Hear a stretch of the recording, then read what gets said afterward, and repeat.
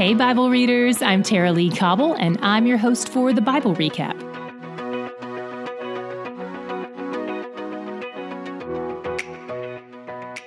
New Testamenters, today we finished books 25 and 26, and whole Bible crew, we finished books 64 and 65. We only have one book left. Both of today's books are written by someone who refers to himself as the elder, which was a common way of referring to a pastoral leader in the church, which John certainly was. And church history tells us that this is John the Apostle. So while there are other viable theories about who wrote these books, the prevailing opinion is that it was John the Apostle, a.k.a. the disciple Jesus loved, a.k.a. author of the Gospel of John and 1 John. And many believe he also wrote Revelation, which we'll start reading tomorrow and we'll finish on our last day of this trip through Scripture.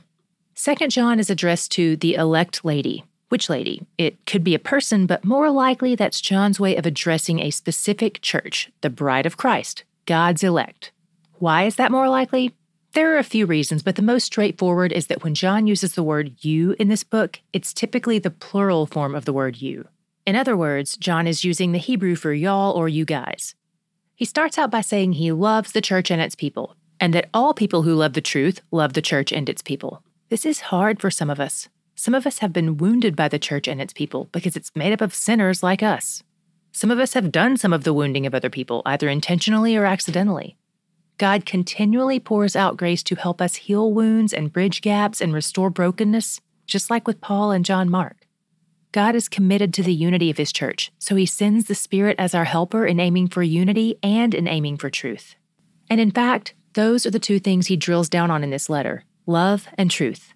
That combination is the ultimate goal. Love without truth is foolish. Truth without love is arrogant. But truth and love strike the balance Christ demonstrated.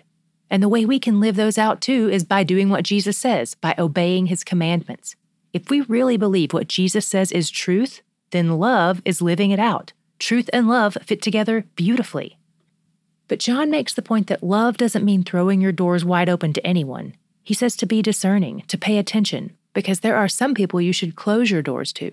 Like 1 John, this letter is written to encourage and direct the church because there are false teachers who are trying to manipulate and deceive them. This was obviously a widespread and persistent problem in the early church, and unfortunately, it hasn't really gone away today. John says lots of people have started teaching these lies. He repeats the common theme we keep seeing anytime false teachers are addressed. First, there's the warning to watch out and abide and not be led astray. Then it's followed by the encouragement that those who belong to Christ will abide and will not be led astray. Look for that pattern here in verses 8 through 9. Watch yourselves, so that you may not lose what we have worked for, but may win a full reward. Everyone who goes on ahead and does not abide in the teaching of Christ does not have God. Whoever abides in the teaching has both the Father and the Son. This is a lot like what we read yesterday in 1 John 2:19. They went out from us, but they were not of us. For if they had been of us, they would have continued with us. But they went out, that it might become plain that they all are not of us. Those who are in Christ will persevere in the faith.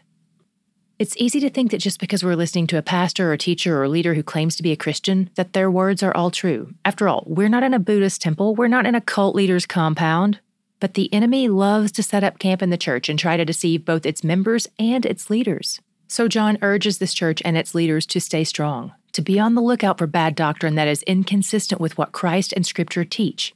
In order to do that, you have to know what Christ and Scripture teach, right? Would you say you have more of a grasp on that after this trip through the Bible?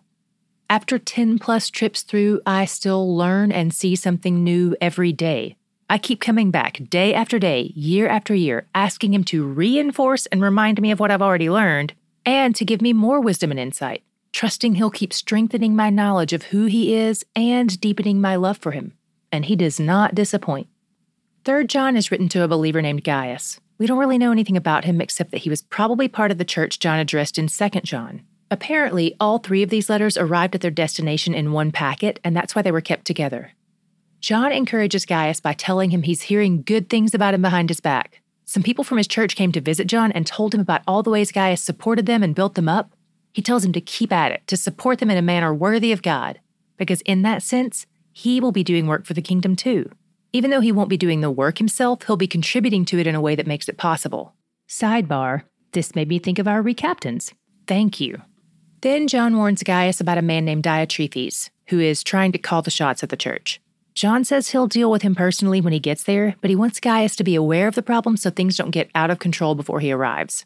In the meantime, he encourages Gaius to imitate those who display God's character and goodness to the world around them. My God shot today was in 2 John, where he's talking about those who don't confess Jesus as Lord. He calls these people antichrists, those who are against Christ, who deny that he is who he says he is. In Matthew 12, Jesus said, "He who is not with me is against me." Apparently, it's not a sliding scale.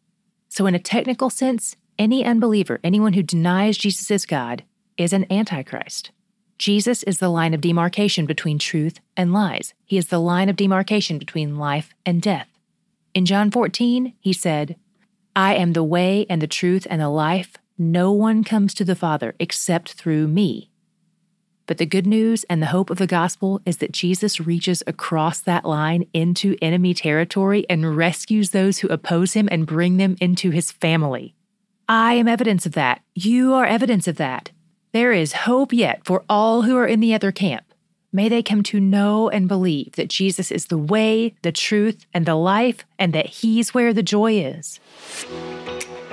Tomorrow we'll be starting our last book, Revelation. Don't stress out about it. We're linking to an overview video in the show notes that covers the first part of the book, and we'll link to the second video in 2 days when we get to the back half of the book.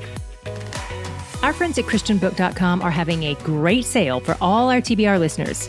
Now through January 23rd, they're offering 50% off all TBR products. That means all versions of the TBR book, plus the journal, study guide, discussion guide, the Godshot book, etc., they're all on sale.